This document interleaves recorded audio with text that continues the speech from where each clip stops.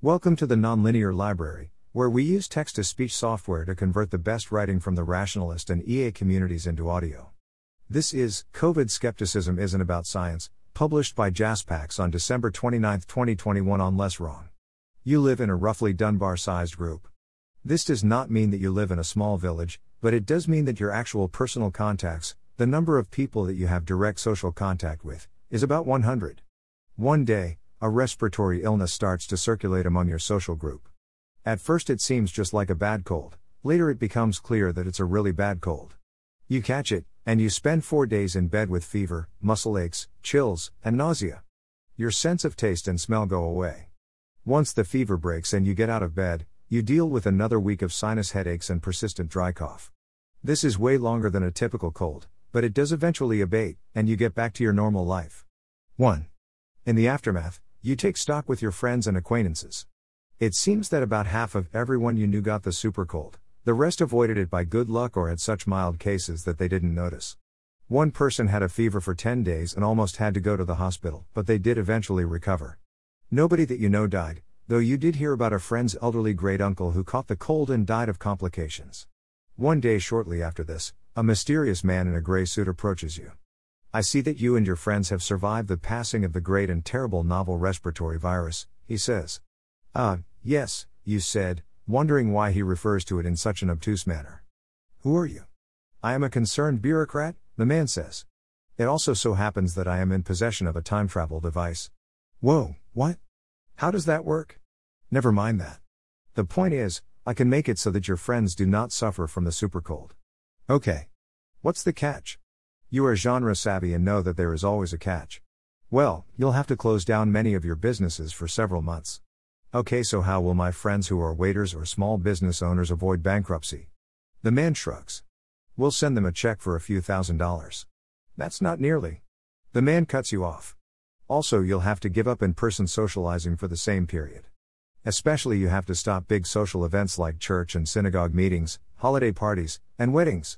But my sister is getting married. And you will be required to wear uncomfortable masks whenever you leave the house for the same time period. You are starting to have doubts. But if we do this, you promise it'll stop the disease? The man shrugs.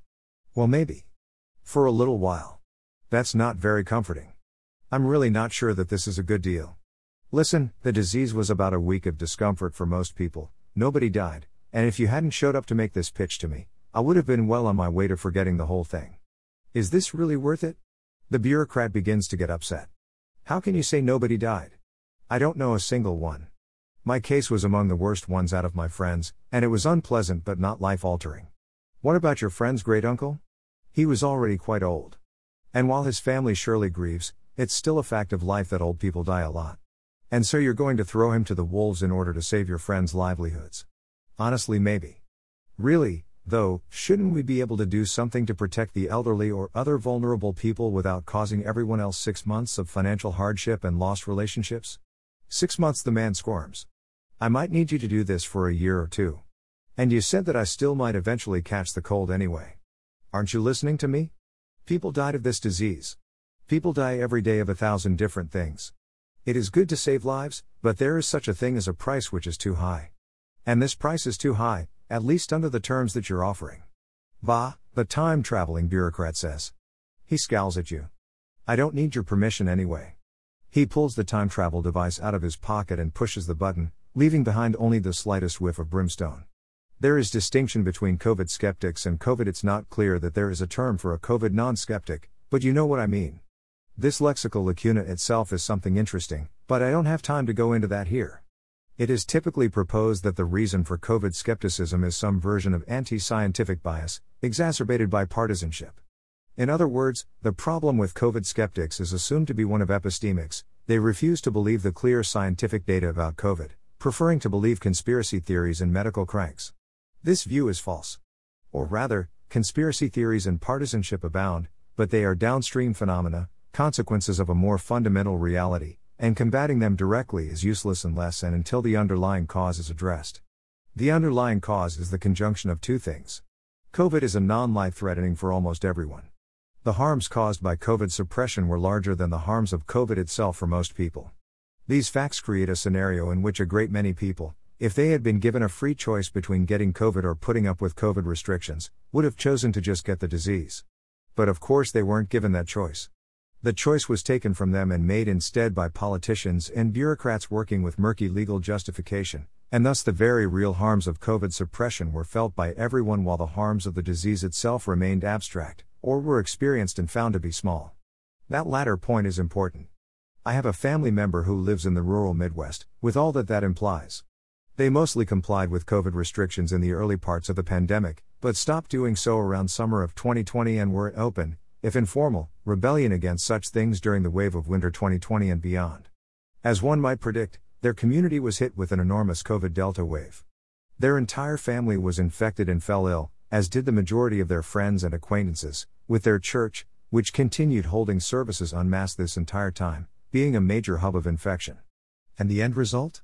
There were 0 fatalities of anyone actually known to them. Not a single one. Not even a hospitalization. It's important to point out that this is not an anomalous result. Given the total CFR of COVID, approximately 0.5%, the expected number of fatalities in a Dunbar-sized group is less than 1. The modal experience of COVID is that nobody you know dies. The next most common experience is that only one person dies, probably somebody elderly.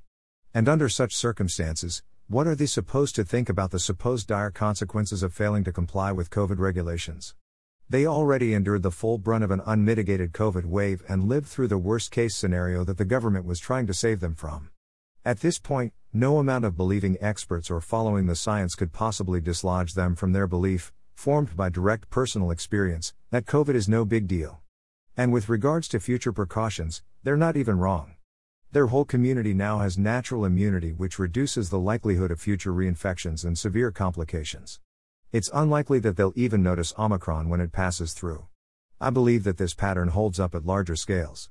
I do not know of any source which directly compares beliefs about COVID severity with opinions on restrictions, but there was this fairly famous finding reported by the NEET. If we accept that party affiliation is a rough proxy for one's opinions on COVID restrictions, then we see that having accurate beliefs about COVID severity is correlated with opposition to such restrictions. I would be interested in any studies which directly measure this. This is the scenario which breeds conspiracy theories. People observe the government, media, and large corporations acting in apparent unison to prevent a disease which barely kills anyone, and concluded that something fishy was going on.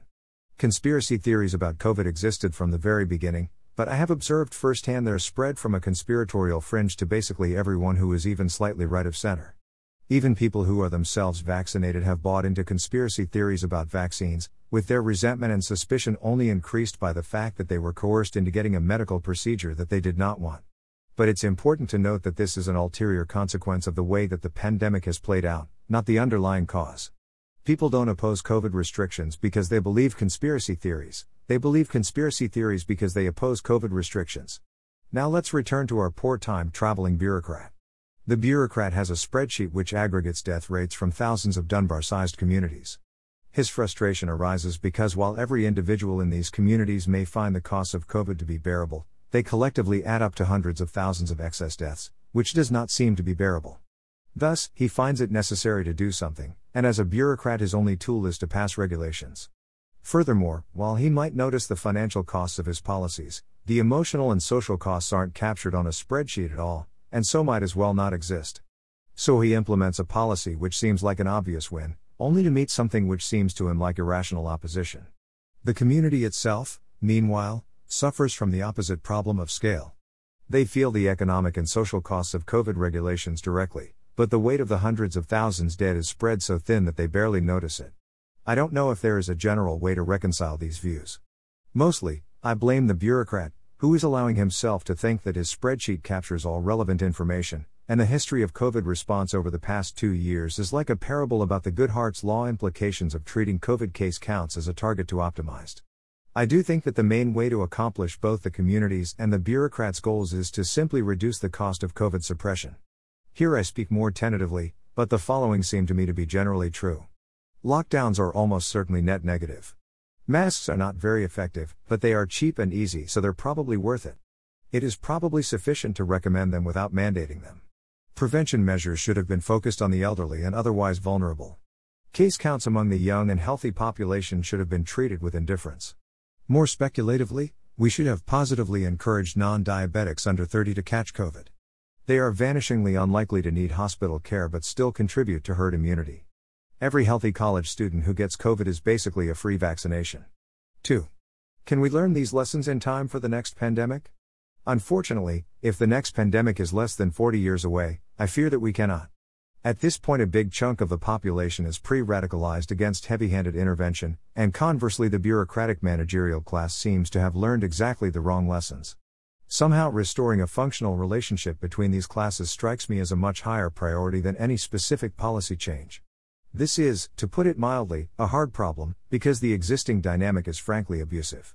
The past 2 years have seen the state and elite institutions inflict harmful regulations and claim that it's for our own good. Then the good of ending the pandemic never actually materialized. Then the continuing pandemic was blamed on us for not obeying hard enough. This is the classic pattern of an abusive parent. Is it any wonder that so many people have taken the tack of vocal rebellion or quiet noncompliance? And can you honestly claim that any of the FDA, the CDC, the WHO, or your state government actually deserve our deference and respect at this point? So the real task of pandemic preparedness may not be to think up good policies that our institutions can implement, nor to somehow educate people out of conspiracy theories, nor, worse, to simply suppress such conspiracy theories. The real task is to have institutions worth listening to in the first place. Thanks for listening. To help us out with the Nonlinear Library or to learn more, please visit nonlinear.org.